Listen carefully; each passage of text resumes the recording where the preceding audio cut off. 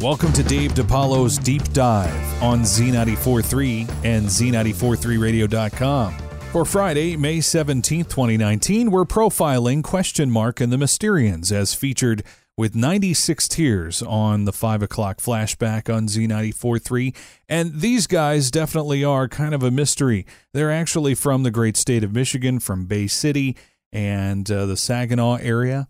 And although they're often thought of one-hit wonders, they've actually placed 5 singles on the Billboard charts and released 2 classic albums of their own original brand of garage rock in an incredible 15-month period that ended with the collapse of the Cameo Parkway record label. The group's tale is a classic rags to riches success story, made even more unique by the fact that all of the Mysterians were actually young Americans of Mexican descent. The members of the band were children of migrant farm workers who would travel to Michigan each summer to pick crops and then return to their homes in Texas when the harvest was complete. When the boys grew old enough, they would work in the fields as well. Bobby Balderrama was encouraged to play the guitar by his father, who not only played guitar himself but also the accordion, the violin, and the harmonica.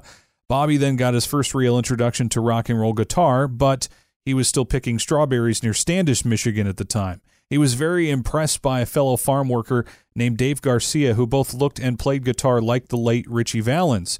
Garcia showed Bobby some basic chords while sitting on the tailgate of the family station wagon and stressed to him the necessity of practice if he wanted to be good on the instrument.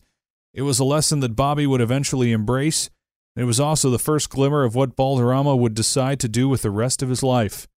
It's a pretty cool and pretty long and involved story. And if you'd like to find more, we've got the link for you at Z943radio.com. Just click on Dave DiPaolo's Deep Dive and and the Mysterians. And that is your Deep Dive for today.